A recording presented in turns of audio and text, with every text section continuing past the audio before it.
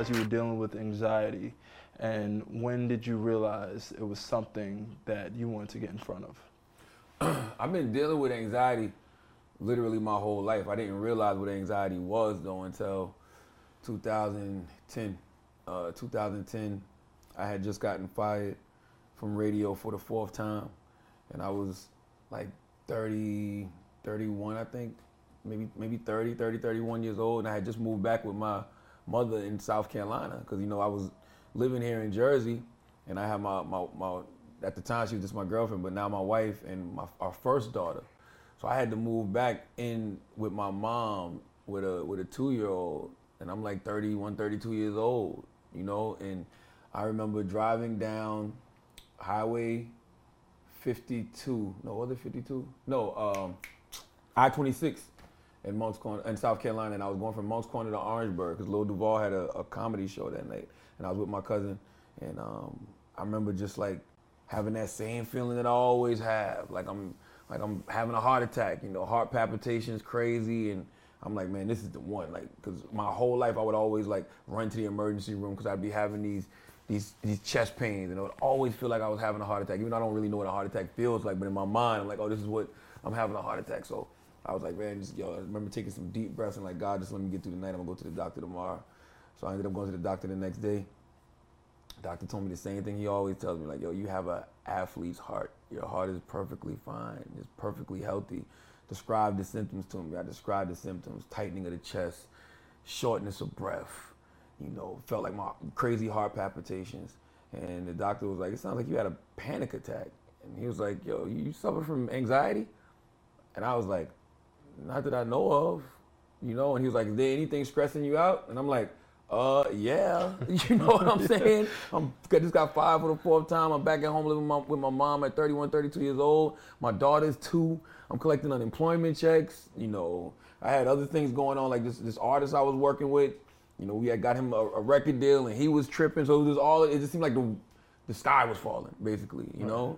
So when he said that to me, I'm like, oh, shoot, maybe I do deal with anxiety, because these are symptoms that I had throughout my whole life. Like, that wasn't the first time I felt those feelings. That wasn't the first time I rushed to a doctor or rushed to an emergency room thinking that I was having a heart attack. It's just that any other time they could point to something else. I remember when Pimp C died. The day Pimp C died, I remember it was December 4th. I don't exactly remember the year. I think maybe 06, 07. And when I was doing radio with Wendy Williams, I was her co-host, and I was supposed to fly out that next morning to go to South Carolina. I remember that night, same feeling. All I kept thinking about all day was Pimp C dying, yo. And at the time, nobody knew why he died. So people were saying different things like, oh, he had a heart attack, this and that. All day long, you could not tell me I was not about to die of a heart attack like Pimp C. Literally all day. To the point to where that night, even though I had to fly out in a few hours, I gotta go to the hospital. Went to the emergency room. Doctor's like checking my heart. He's like, yo, your heart is fine. He was like, yo, you know, did you drink some caffeine today? Did you have an energy drink? And I'm like, oh, shoot. I did have a Red Bull earlier today. So I could always point to something else. Right. For the reason I was having those feelings, you know, those anxiety attacks, those panic attacks. I didn't know what they were prior to 2010. So back then I was just like, okay, that was the energy drink that did that. But no, I was having an anxiety attack, a panic attack, because I thought I was going to die, just like Pimp C died. You know, just randomly having a heart attack, they're going to find me in a room somewhere. That's the way my brain works, and I think that's what anxiety is. Anxiety is worrying about things that are really out of your control. It can be the most irrational things, but that's just how my brain works. If I see something on television, I'm gonna think that automatically is gonna happen to me. You know, I remember in Austin, Texas, when the guy was sending, you know, the different FedEx packages were coming to people's doors and they were blowing up. You got nervous? I told my wife, don't check no packages, nothing. And then, you know, that's the day you pull up to the house and Amazon done sent mad stuff to your crib. Yeah. You know what I mean? And you're like, oh my God. Yeah. And it's just your wife ordering Zara. Right. You know? So let's talk about how dealing with a therapist has changed your life and impacted how you move or live day to day. Well, 2010, I get diagnosed with anxiety. When the doctor says to me, you know, is anything stressing you out? Once again, I can point to, well, I'm unemployed. I'm collecting unemployment checks. It's the 4th time I've been fired. All I gotta do is get another job, I'll be fine. That's literally how I dismissed it in my brain. The next job I get was the Breakfast Club. 2010, November 2010. Moved back to New York. I'm doing the Breakfast Club. Okay. 3, 4 years later, 5 years later, massive success, right? Nationally syndicated radio show. We on in all these markets. I'm making more money than I've ever made in my life. Like, life is supposed to be good, right? Why am I still having panic attacks? Why I'm still having anxiety attacks? Don't get me wrong, my mouth is reckless. So yes, I've been almost jumped in front of the radio station. Yes, dudes have tried to attack me across the street at the pharmacy. Yes, you always got to keep your head on a swivel. Mm-hmm. But yo, that's the hood, right? That's just life. Yeah, when you grow up in a certain environment, you're used to that. So that's regular. Yeah. But I'm talking about when I'm laying in the house and the wind is blowing real hard and I feel like the whole house is about to blow away. You know what I mean? Like just stupid, irrational thoughts that don't have anything to do with anything. Like, why do I keep thinking about these things? And what made me start going to see a therapist was actually through a moment of peace. I was in Anguilla, which is like my favorite spot to go vacation. I got all my family, all my friends, and I'm just sitting by the pool getting a haircut, and I just had like this serenity come over me, like this calmness, like Hakuna Matata, means no worries. But in my mind, I'm like, all right, how do I get this feeling all the time? I'm like, it's not like I can vacation every day. Mm-hmm. If I could, I would, but I can't. We got to get back to work. I remember my wife just saying to me like, yo, just go see a therapist. Simple as that. And I had been flirting with the idea for a couple years, talking to people that I respect. And, what's crazy is most successful people that I know have a therapist. You know what I'm saying? They deal with some type of therapy in some way, shape, or form. So I would always be talking to them about it. And then I just eventually started to go.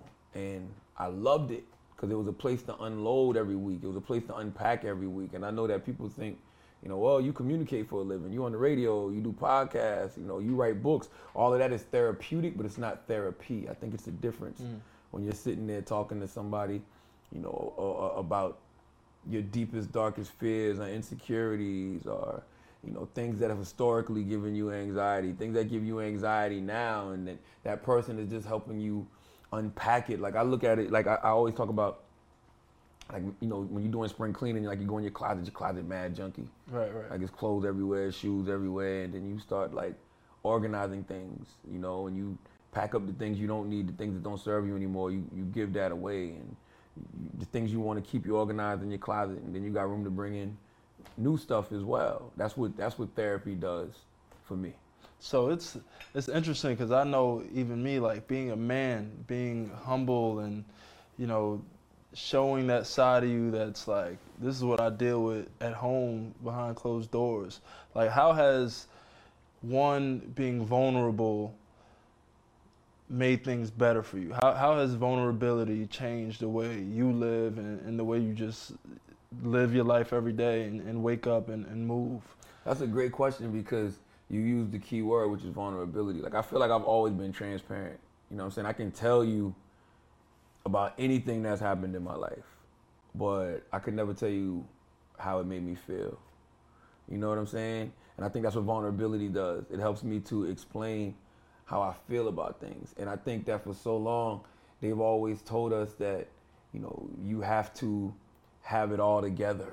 You know what I'm saying? Like you have to know what's going on at all times, or you have to keep positive vibes at all times. Guess what? Some days I wake up, I'm not feeling too positive. Some days I'm waking up, and yes, I do got a lot of negative thoughts in my mind. I try to dismiss those, but I acknowledge them first. Yeah. It's okay to not know. It's okay for me to say, man, I don't know. It's okay for me to not know how I feel or why I feel that way. That's perfectly fine for me to not know. And I think that's what therapy has helped me to do, is just help me to realize it's okay. I don't know everything. You know what I'm saying? Right. And if I don't know how I feel about something, express that, and whatever I'm feeling, express that. I think that men, man, we walk around so tough and so gangster and so hardcore because, once again, if you grow up in a certain environment, you almost have to, as a survival mechanism. Right. You know what I'm saying? And then like our egos are so fragile. You know why our ego's so fragile? Because we fronting. Because we're not as secure as we think we are. Right. Because if we were really secure, you wouldn't care if a dude step on your shoes. You wouldn't care if a dude accidentally bumps you. That's what we call a germ, man, because like the germ, we come from similar environments. Like that germ when you're in school, even when you're in a club where everybody's supposed to be to enjoy themselves. Word up. That germ is like, yo, I'm with my boys, you with your boys. You looking at each other, looking for a problem. Like, guys, that's that germ that's been plaguing our people for years. One group of hurt dudes versus another group of hurt dudes. Right. And all hurt people do is hurt people. So everybody's in pain. Everybody got this trauma they haven't dealt with. And all we end up doing is redistributing that pain to each other. Right. Instead of actually going to deal with it. You know what I'm saying? Like, that's why when I talk about fragile male egos, we hate rejection. You know, like you see these videos online, dudes beating up girls. You beating up a girl because the girl didn't want to give you the number. Right. Or a girl tell you she likes somebody else. Or you see dudes get into fights or dudes shoot at other dudes just because the dude told me, oh, we don't want you around here. Get away, get out of here. A fragile male ego, like you hate rejection. You know what I mean? You hate rejection because, you know, you want love. That's really what we want. That's why I be like, when I meet my brothers, man, I be like, yo, peace, King, how are you? You know what I'm saying? Sometimes we got to tell each other, I love you, I value you, I appreciate you, because we not getting that. The world constantly kicking our back in. So we got to be that for each other. You know what I'm saying? I think that if more of us knew that we were loved, we were valued, we were appreciated, then we would love, value, and appreciate ourselves. And once you love, value, and appreciate yourself, I'm going to look at you and I'm going to see another brother who I know loves, values, and appreciates himself. And even if you don't, I will. I love, value, and appreciate you. So I would never harm you. Right. You know what I'm saying? For no reason. You know? So I'm not, like, once you start dealing with that trauma and that pain that you have, you stop redistributing it to everybody else. Right. So how do you deal with, because you found success, right? Being a kid from an old dirt road and living in a trailer in South Carolina. Most corner, yes, sir. How do you deal with, because you kind of created something of your own, like something from nothing for yourself, for your family. Now, how do you turn around, because it's tough for you to do, like how do you turn around and pull people up? Like, because I think it's important for your audience to hear about, you know, how can you kind of redistribute your knowledge and just your access, because you can't help everyone. I'm sure you have a million people reaching out to you. I've reached out to you, and we haven't connected until now, right? Like, how do you turn around and pull up your audience in the best way possible? Well, you know, I've always considered radio personalities and DJs public servants. You know, I've always felt like we're here to serve the needs of the public, and we're here to serve the needs of the public through information. I feel like that's what our people really suffer from, a lack of information. You know, you wonder why it's so many black and brown people who want to be athletes, who want to be in the entertainment industry in some way, shape, or form, is because when they turn the TV on, or when they open these magazines, or when they're online, the people they see that look like them are usually in those spaces. So that's the information that they have. When you're in the hood, it's even worse, because you see that, but then right next to you, you might know the local drug dealer. You know what I'm saying? The dude that got on the fly, you know, St. Laurent sneakers or the new Yeezys, you know, he sell dope. So you might want to do that just because this is what the person next to you is doing. That's why information and inspiration are the two greatest things that we can provide to our people as a culture. Information and inspiration, because usually you're inspired by people that you want to be like. The reason you want to be like them is because they're doing something that you want to do, or they have something that you want. So automatically I'm like, damn, that dude got a rollie on. Or, yo, I seen that dude in the magazine talking about some franchises he owns. Or, you know, this dude's net worth is such and such. Or this guy's from the same place that I'm from, but look what he's, you know, accomplishing, you know, so therefore that's the inspiration. Now, what do you need? The information. The information isn't to, you know, for you to mimic and copy, because we're all originals. You know, I can tell you how I got to a certain position, how I got to a certain level, but you still got to walk your own path. All I'm doing is giving you the information, because I've already provided you the inspiration. So when you ask me what I'm doing for my audience, that's what it is. It's information and it's inspiration. Because even if the information doesn't come from me, I can bring on voices on my various platforms that they can get a different level of information from, or inspiration, you know? So my job as a public servant is to put those voices in positions to be heard so they can inform and inspire the culture. But even like let's go back, let's go dig into our community, our roots, because we're based in hip hop. Like that's just natural. Let's look at a Nipsey Hussle as an entrepreneur and the way he's risen above. He didn't have to be in Crenshaw. He didn't have to be on Slauson Avenue giving back to his people. He could have been in Beverly Hills sitting up nice with his beautiful fiance and his kids, right? Now, what do you say to those young entrepreneurs who've created something for themselves and they don't have to look back? Do you think it's important for them to still be there and give back? Oh, that's a great question. I don't think it's important for them to actually be there. I think that you can give back to the hood without necessarily going back, because inspiration is inspiration. You know, I'm sure there's people in Moncks Corner, South Carolina who've never met me, who may never have even ever seen me in Moncks Corner, South Carolina. But I rep Moncks Corner everywhere that I go. Why? Because I didn't go to college. You know how you hear people, you know, always bigging up their school, where their alumni from? I graduated from the School of Hard Knocks in Moncks Corner, South Carolina. I didn't go to college, so I don't have that alumni to lean on, or I don't have a fraternity to lean on. All I have is my experiences. My experiences were in Moncks Corner, South Carolina, Columbia, South Carolina. I represent South Carolina to the fullest. So I know I'm inspiring people from afar. You know, I have businesses in South Carolina that people may or may not know about. You know, that's the struggle I've been dealing with lately because of somebody like Nipsey. It's like, how much is too much to show people? Because my father would always tell me, when you open up a business, don't put your name on it. People will hate on you for no reason, right? So how much is too much to show people? Do I show people, hey man, this is what I'm doing? You know, this is the real estate I'm investing in. You know, these are the franchises that I'm investing in. Do I show people that? Or is that something that just over time you let people know about later?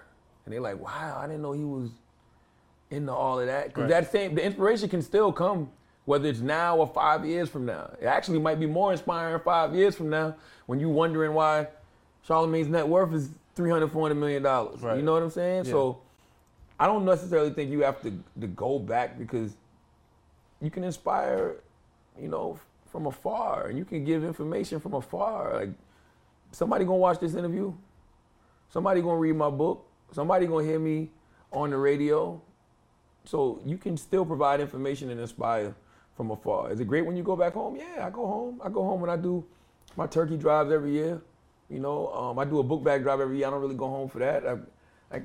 I go home. You'll see me floating around South Carolina every now and then, but for the purpose of just hanging out, just to hang out, I don't see the reason, to be honest with you. Gotcha. So let's talk a bit about work ethic. What did it take to be Charlamagne? What did it take to, as far as optimism, to see that the Breakfast Club was going to be what it is today? Well, yeah, I mean, you got to go back before the Breakfast Club. You got to go back to when I first started doing radio in Moncks Corner, in Charleston, South Carolina, you know, in 1998. I mean, even prior to that, like, I don't know if it was books, I don't know if it was music, but something always told me that I was going to transcend my circumstances. You know what I'm saying? Something always made me feel like I was bigger than the dirt road that I was raised on. You know, I remember being in elementary school, sitting in my grandmother's yard, and, you know, back then the yard used to seem so big to me. It's not that big now, but back then it used to seem so big. So it used to seem like the world. It used to seem like this huge stage. Like, I used to literally be pretending I was playing, like, guitar in front of, like, the world. I'm not talking about like just a place. I'm talking about the whole earth. Like, I could envision that in my mind, like me standing outside of the planet Earth and me talking to the world. So it's just like I always knew that I was greater than the environment that I was in. You know what I'm saying? Like, I just wasn't gonna be satisfied with what my father would call the three, ends of your life, which is, being in jail, dead, or broke sitting under the tree. Those were the three fatalities. Like my father used to always constantly beat in my head. So when I started seeing people actually end up in jail and people around me were getting killed, and people that I used to look up to were actually broke sitting under the tree, like that made me be like, oh hell no, I gotta really, really figure my life out. And so I started wanting to rap like most people in the hood, and just me, being in the studio led me to meet a radio personality named Willie Will, and Willie Will did radio. And that's the type of person I am. If I see somebody that inspires me, they're doing something that I want to do, you know what I mean? Or they have something I would like to have, like, yo, how did you acquire that? And he told me he went down there and he got an internship. And that's what I did. I went down there and I got an internship. And I remember being in that radio station, doing overnights. And I started like just studying some of the best radio personalities. I would be online listening to Howard Stern clips. I'd be online listening to Wendy Williams clips, Big Tigger, Angie Martinez, Big Boy, all of these people that I looked up to. And then you had Tom Joyner on in my market locally, and you had Doug Banks on. They were nationally syndicated, but they used to come on in Charleston. So all of these people were sparking something in me. And I remember saying to myself, if I'm going to be in this radio game, I want to be on that level. I want to be a super jock. I don't want to be just another radio personality, doing time and temperature and announcing what the new, Lil Baby song is. Like, I wanted to be a super jock. I wanted people to look at me the same way I was looking at those radio gods. Right. So that's where my mindset was. And so if you ever read The Secret and you know about the law of attraction, whether I knew it or not, I was setting my vision board in my brain. But when I spoke it into existence and started saying, this is what I want to do, that's where all the optimism came from. So let's talk about some of the action that you took early, from the point of being Willie Will. Like, what action did you take that put you in the right space to get lucky? I don't necessarily believe in luck. I believe in taking action. I believe in executing. Willie Will told me to go down there and get an internship. I don't got to be in school or nothing. No. So I can just go down there and get an internship. Information. Drove down to the Z93 Jams, went in there, asked for an internship. They gave me the internship papers to fill out. Filled out my internship papers. Got the internship. I remember the internship program I gotten canceled because it was something between one of the interns and the promotions director at the time. So I was like, damn, no more internship. But I kept calling the radio station every day. When are y'all gonna bring the internship program back? When y'all gonna bring it back? Eventually, one day, they answered the phone and they said, hold on, I'm gonna connect you to the promotions department. Connected me to the promotions department. It was a guy named Haji. And I'm still looking for Haji to this day. I don't know if Haji is dead. I don't know if Haji is alive, but I salute Haji because Haji is the reason that was my first paying position at a radio station, period. Haji hired me to be in the promotions department. And that's how I got my foot in the door. So it's just like, yo, prior to that, I was selling crack and I was in night school and I was just hanging out in the hood all day. So I got me a job at a telemarketing place. I had a job at Demo in the mall. And other than that, all my free time was spent at the radio station. Why was I at the radio station all the time? Because I was trying to learn every single thing about radio that I could.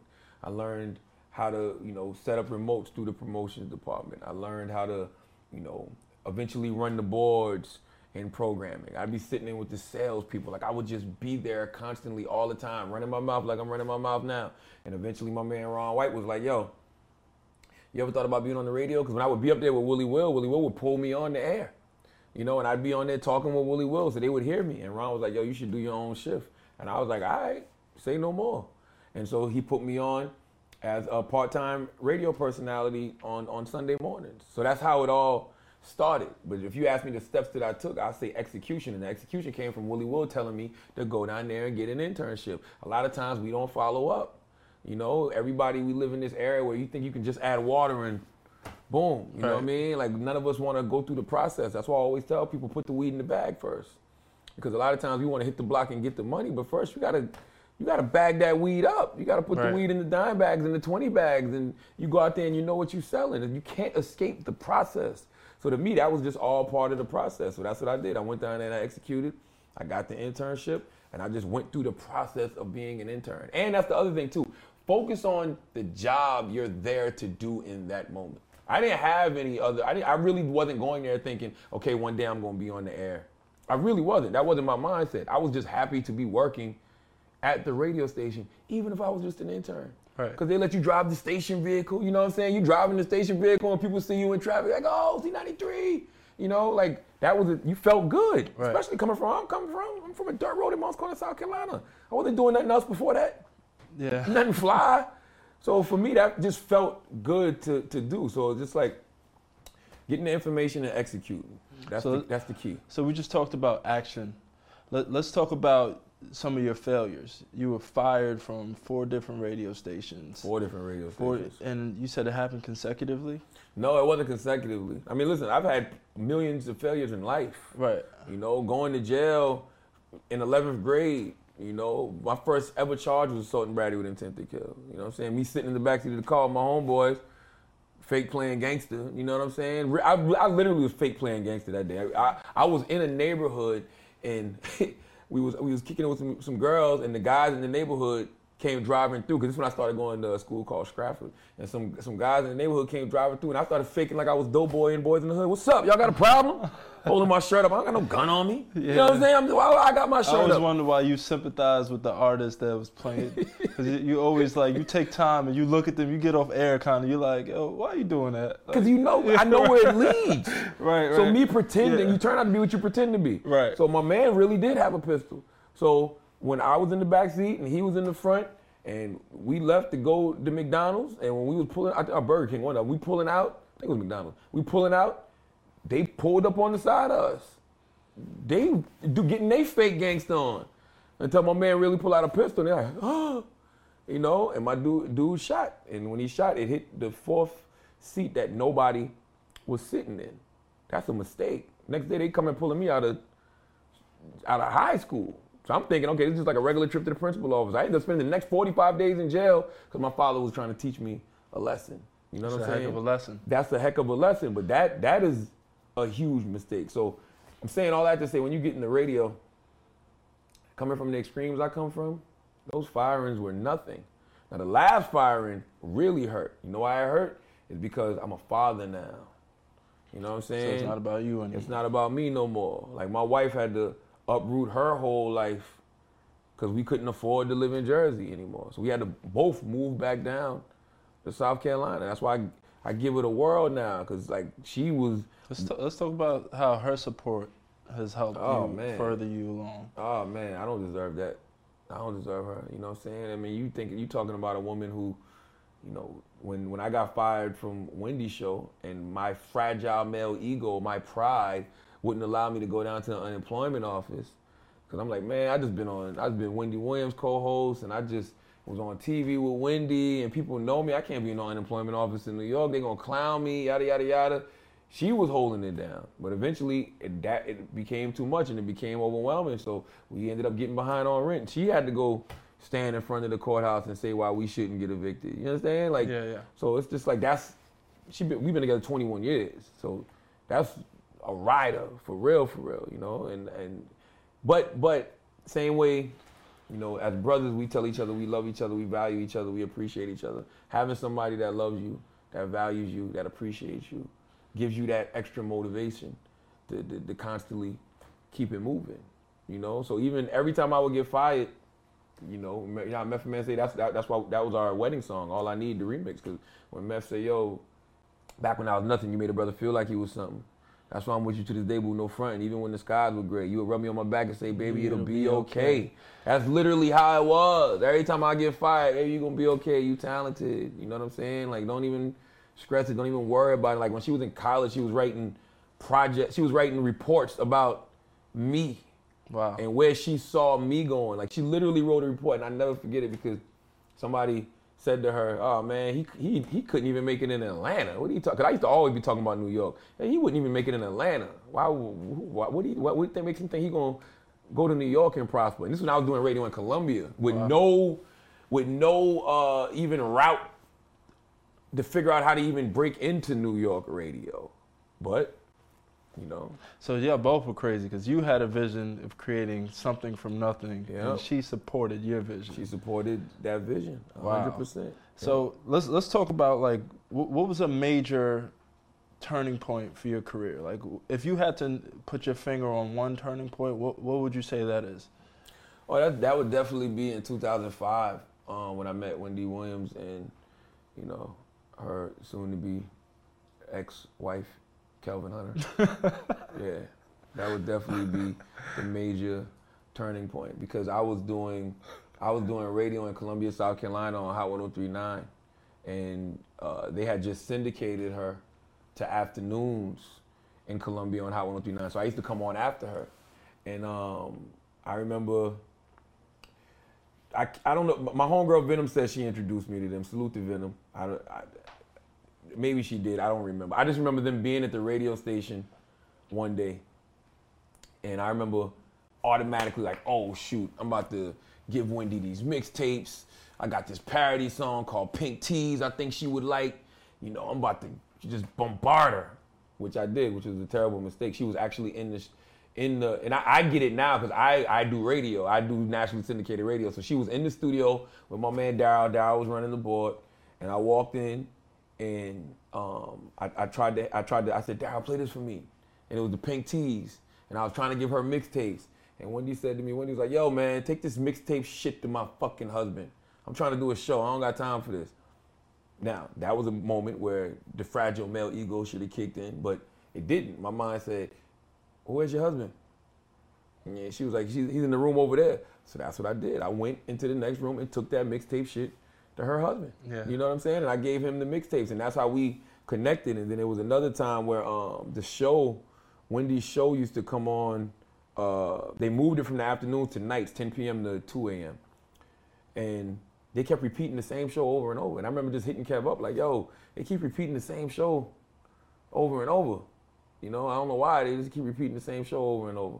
And he was like, word, he's like, I'm coming down there. So he came down there for that weekend, and he heard it himself. You know, he heard it from himself, and he was like, word. And then, you know, that weekend, same thing I always did when they came down before. Like, I would give them bottles of champagne in the club, make sure they got weed, whatever they needed. And it was the same thing that weekend. Like, you know, liquor, weed, whatever you need. We went to a couple clubs that weekend. So we had a rapport.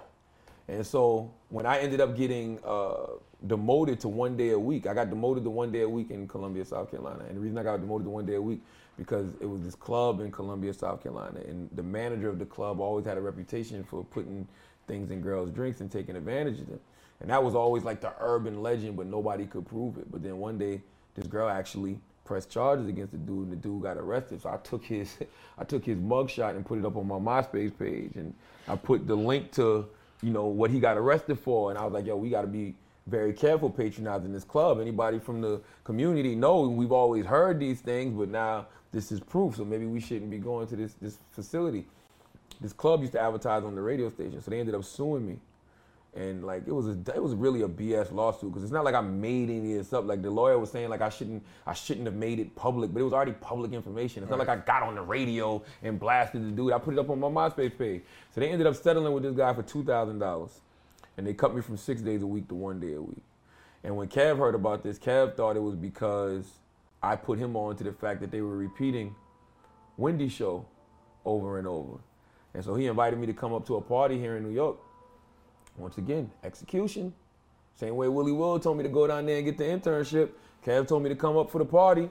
So me and my dude, DJ Frosty, we got on a plane. We came to New York for the party.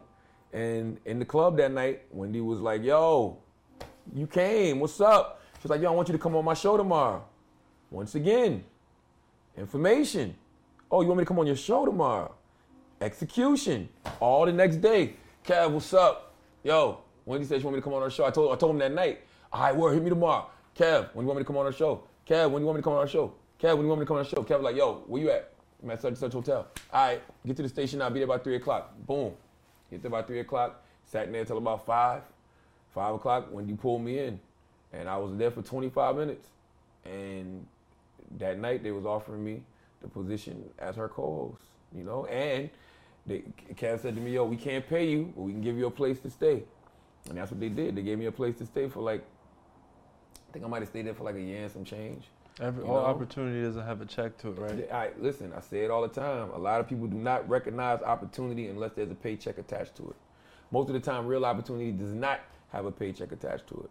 I knew that for me to make my vision of prospering in New York come true and to go from market number 98 or 93 or whatever it was, the number one, that was the ticket. So that's what I did. Like I packed up my little cotton suitcase and moved up to New York. And I was living in Jersey. And I worked with them for like a year and some change for free.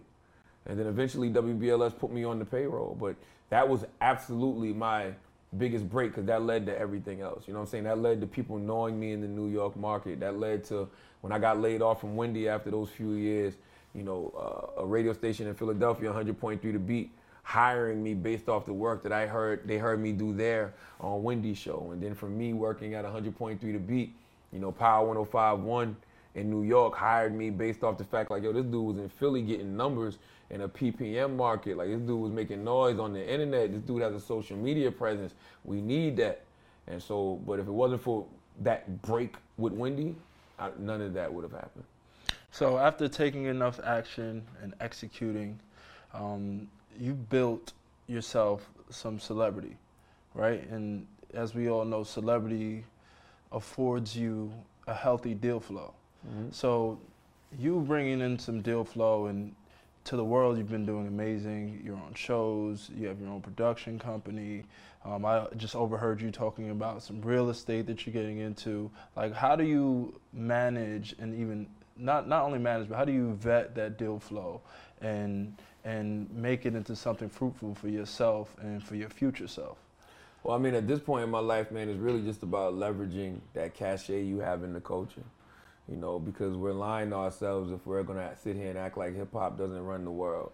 You know, hip hop is pop culture, and you know, you look at it as me. I've been doing radio for 21 years, so 6-7 years ago, when they would say, "Oh, he's the voice of hip hop culture," you know, like they would all make it sound like it's a niche thing.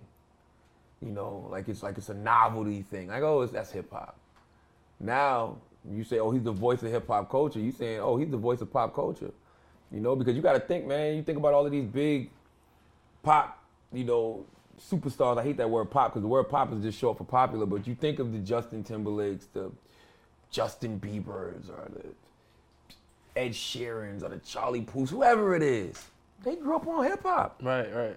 They grew up on hip hop, so they watch The Breakfast Club probably more than they watch any of these other shows. You know what I mean? That's why they come to The Breakfast Club. You know, that's why they want Charlamagne to show up to their functions. You know what I'm saying? Ed is actually a good friend of mine. You know what I mean? So it's just like now that carries a different level of cachet, but it also moves the needle. Now, when these corporations know you move the needle, that's a different ball game. You know, now we talking about endorsement deals. Now we talking about equity deals. You know, now we talking about, you know, leveraging your voice and your place in the culture to really create some generational wealth, you know, not only for your family, but just to provide opportunities for other people. You know, like now you have these ears to even like these politicians. You know, like you see all these presidential candidates that's running through The Breakfast Club, all these mayors I know, you know, these governors I know, like these people are calling my phone. Like we're having conversations, you know, we're talking about how we can do things like, you know, opportunity funds. And, from Monk's Corner, bro. Yeah, and mental wellness centers, you know, throughout the communities, you know what I mean? Like, so these people that have this pain and this trauma, they can go get some healing. Like, we're talking about doing real major things and empowering disenfranchised black communities throughout the country, you know, because that black is gold. And we have to start carrying ourselves in that way. They want this gold, you know, especially next year's a presidential election year. You know what I mean? They want that 13% of the population. And you guys play a role in that. Yeah, they want that 13% of the population to be out there voting for them, you know? And these companies, they want that 13% of the population to be supporting their products and pushing their products because they understand that we control the cool. You know, we control the culture. That's why it's very important for me. Like, I it's not about what you say yes to, it's about what you say no to. For me, anything I get involved in, it can't be self-serving. It has to be something that a lot of people can benefit from. You know what I'm saying? A lot of people can learn from. A lot of people can be inspired by. Like, I don't want to do things just because it fattens my pockets. Like, that don't leave no legacy.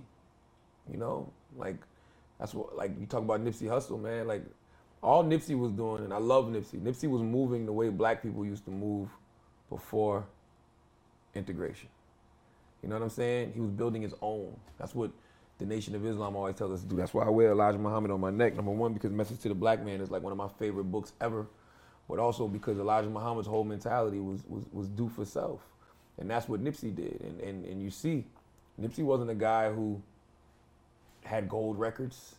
He didn't have platinum records. He didn't have top 10 songs on Billboard. You know what I'm saying? He wasn't all over television. You probably didn't even know who Nipsey Hussle was unless you was really, really into hip hop. Right. But when a man like that who invests so much into his people, he wasn't doing things that was self-serving. He was doing things like Vector 90. You know, he was which is teaching people STEM. You know, in the hood. You know, you're doing things like buying the whole strip mall and trying to bring jobs to your community. You know, you about to open up a hotel. Like, you're teaching your people how to create generational wealth. You're teaching your people about ownership and entrepreneurship. You know what I'm saying? Salute to his business partner, David. But it's just like they're moving the way black people used to move before integration. And you see his untimely demise, but you see the legacy he's left behind. You understand what I'm saying? You see how his life has inspired so many people. And now that information that he left behind is there for anybody to grab and take that baton and continue the marathon. So it's like, for me, that's why I say I don't want to do things that are self-serving. I want to do things that, you know, impact other people in a major way. Because long after we're gone, all they're going to talk about is our works that we left behind. So a part of your work has broken barriers and knocked down doors, and you might not see it because you're in the trenches and you're still actively moving things forward for our culture, for our people, young, even business owners, radio hosts, artists. Like, you're knocking down doors. Right now you're sitting in an interview of a black-owned agency in partnership with Forbes magazine. Dope. That's last year. Dope. That might not have been 2 years ago. Impossible, right? So you're at the forefront of culture. You have politicians coming to you. Next year is an election year. How do you continue to move culture forward from here? By being honest, by being authentic, by not being afraid to grow, not being afraid to evolve. Like, when I talk about, you know, going to therapy and packing up things that don't serve me no more, you know, Charlemagne from 7 years ago couldn't be in this position. You know, Charlemagne from 7 years ago, you know, probably couldn't even handle being in this position. Because Charlemagne from 7 years ago, his mind was somewhere else. You know, my mind was on just simply, you know, entertaining, you know. And I remember telling my homeboy Frosty, when I got fired for the 4th time, and then I got the job with the Breakfast Club, I told Frosty, I said, yo, I'm gonna do something I've never done before.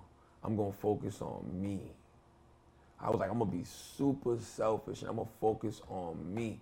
I need to get myself in position to, when I strive to pull the next people up, it's gonna be way easier to do. And that's what I did. But I think that, you know, you can really get caught up, you know, when you're thinking about self, because it's all about, what can I do? What can I do? What can I do? What can I do? What can I do? For me, for me, for me, for me, for me. Now is, you know, what can I do for us? You know, I'm back to where I've always felt I needed to be as a public servant, you know, but 7 years ago I was, you know, talking about sucking farts out of girls' butts and, you know, sniffing J-Lo's seat. You know, it's a whole bunch of stupid, creepy shock jock shit. Yeah. Just because you get caught up in the whole Black Howard Stern shtick. So it's like, well, which Howard are you though? And why are people calling you the Black Howard Stern? Are they calling you the Black Howard Stern because of the Howard we have now, who's one of the best interviewers ever in the history of life?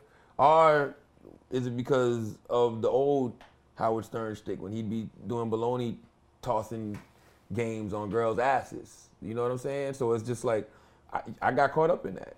So I wasn't prepared for that then. Hillary Clinton had no business coming to the Breakfast Club then. Bernie Sanders didn't have no business coming to the Breakfast Club then. Kamala Harris didn't have no business coming to the Breakfast Club then. But if you notice, okay, you know what? That don't serve me no more. That's some BS. I got daughters now. I can't have my daughters seeing me wild like that. Like, my wife is on my ass. Like, that's corny now. You know what I'm saying? Like, I'm in here making women uncomfortable. Like, that's not what I want. You know what I'm saying? I want to be warm. I want to be inviting. I want people to feel like they can come here and just be their true, authentic self, you know? So it's just like you slowly start making a transition. Now, let me get back to what I know. Oh, okay. The Honorable Minister Louis Farrakhan wants to come on the show. That's my OG. Met him in 05. Great. Dick Gregory, Dr. Umar Johnson, Boyce Watkins, then, the first politicians who, my homeboy, Bakari Sellers, 2014, Angela Rye now, Michael Eric Dyson. Like, we start bringing on all of these intellectuals and these thinkers and these people that have something to actually say to the community, and you're putting that medicine inside the candy of the 21 Savages and the Kodak Blacks and the Soulja Boys and everything else, and now you're creating a real hub for culture. Because the one thing about hip-hop is you can never put us in a box, because I really am all those things. I go from reading Message to the Black Man to Double XL magazine. I go from reading Autobiography of Malcolm X to reading The Source magazine. You know what I'm saying? I really do go from CNN to ESPN. So I can sit down and chop it up with the athletes. I can sit down and chop it up with the politicians. Of course, I can sit down and chop it up with the hip-hop artists. Plus, I'm not an old 40-year-old get off my lawn type guy. I thank the South for that. Because I grew up on Project Pat. Mm-hmm. I grew up on 3 6 Mafia. I grew up on Little John and Crime Mob. And I grew up on, Ghetto Boys and 8 Ball and MJG, UGK, all of that stuff that the hip-hop heads would say wasn't real hip-hop. I grew up on all of that. So now when I see the 21 Savages and the Kodak Blacks and the Lil Babies and the Gunners, like, that's just the stuff I grew up on. Right. They just dope-ass down south artists to me, you know what I mean? So my palette is a little different. So I don't come off as the get off your lawn guy. I don't trip off what people's music is. I trip off more so their behavior. And that comes from being the old guy who's made a lot of mistakes. Right. You know what I'm saying? So I don't want you to make those same mistakes that's going to get you locked up. 10 years from now, they'll be pulling something old that you said, and bringing it back to jeopardize something that you're doing now. Like, we applaud Gucci Mane, right? We applaud T.I. But do you remember those guys 15 years ago? Yeah, I remember them. Do you remember them 15 years ago? Like, Gucci 6 years ago. Do you remember Gucci beating the girl up at a show, pushing another girl out of the car? Do you remember that? Like, we applaud them now. Growth. But think about where they were and think about what they had to go through to get there. You're talking about multiple prison sentences. So when I talk to these young dudes as a 40-year-old man, I'm talking to them from the perspective of, you don't got to go through that to get to where it is you need to be. So, yes, I just take my position in the culture. I'm very responsible for the things that I put out into the world. I'm intentional with it because I do see that growth and that evolution just like everybody else does. I'd be a fool not to be aware of that, Yeah. So in closing, what would you tell your 14-year-old self? Don't change nothing, kid. Honestly, I believe in the space-time continuum. I've watched a lot of Back to the Future. I can't wait to see what the Avengers do with the Time Stone this week in Endgame. Like, I believe in all of that. So I feel like if I went back and I said, you know what, I don't want this to happen, I don't want that to happen, I think I would have messed it up, right? It's like a ping pong machine. Like, you bump into certain things, but it gets your balls where it needs to be, Like, I don't feel like I would tell my 14-year-old self to change anything. I would actually man, it's so crazy I'm about to say this because I literally heard Nipsey say this and I saw him in my head when he said it, but it's like, I would just say be more fearless. And when I say more fearless, I mean fearless in the real way, not fearless in that BS criminal way, you know, that fake real. Because, you know, for a long time in our community, we blurred the line between real and criminal. I ain't talking about that real. I'm talking about real is being fearless to be yourself, for real, for real. To not worry about what people gonna think because you showed up to school with glasses and a fanny pack. You know what I'm saying? To not be afraid to, you know, to care less about what people think just because, you know what, I'm not gonna ride with y'all when y'all go shoot up this gas station or no, you know what, I'm not getting in the car because I know you're going to do a home invasion. Like I would tell my 14-year-old self to be fearless enough to really be myself, to never try to fit in with the quote-unquote in crowd, because that's what I did, you know, and a lot of that had to do with just trying to survive as well, but I, you know, started hanging with the wrong crowd. But I think that's the society, the limitations that our society and culture put on us too, right? Like, even for me, when I was a kid, I used to think I had to get fly every day, like, or I didn't want to go to school. I felt uncomfortable, and that's back to the manhood stuff that we were talking about. Fragile ego, yeah. That's fragile. It doesn't get any more fragile than that. Like, and just want to be accepted. Just wanting to be accepted. Yeah. You know? That's why I said you got to tell your brothers you love them, you value them, and you appreciate them. But you already accepted. We black men. But we plant that seed into our youth early too. Like, I'm sure, like, when you're at a cookout or a Thanksgiving, you telling that young kid, oh, he's gonna be a superstar, NBA or a basketball player. He's gonna get all the girls, as opposed to saying he's gonna marry a good woman, right? Like, that's something that we're planting in early. So, you know, for me, I'm trying to get so down to basics and when it comes to knowledge and how we teaching these young kids, because as we get older, it's like right away, all right, cool. Now I'm this person that my family pushed me to be. I started off as a basketball player, and that's where I'm shooting out to be. But now, you know, I need to start a business, or I need to get a job. So who can I look to? LeBron James? Yeah, and don't even, listen, I talked to my daughter about ownership. You know what I'm saying? My daughter just started a slime company. Wow. You know what I'm saying? I gave her the little front money for her to go buy the ingredients to make her own slime. She in school selling slime. Wow. $7 a pop, you know? But I'm teaching her about ownership early. When I close on a new property, I talk to her about this commercial real estate. You know what I'm saying? I have these conversations with her. When I go home and I'm looking over these franchises I'm about to invest in, I let her see that, because it puts her mind in a different place than we were growing up. They taught us to work. They taught us to get a job, which is great. You know, you got to be an employee. It got to start somewhere, but you should always have at least one thing that you own, to where you got passive income coming in and it's yours. You know what I'm saying? Like, I do it all. I work over here with iHeart, but then I got 3-4 companies that I own, and that's what you should be doing. You know, so like, I let her see all of that, because I know that that's planting different seeds in her mind. All right. Wow, man. Thanks for coming. This was amazing. Yes, sir. I'm sure the audience could take a bunch from you. Absolutely. My brother. Thank you, bro. Love.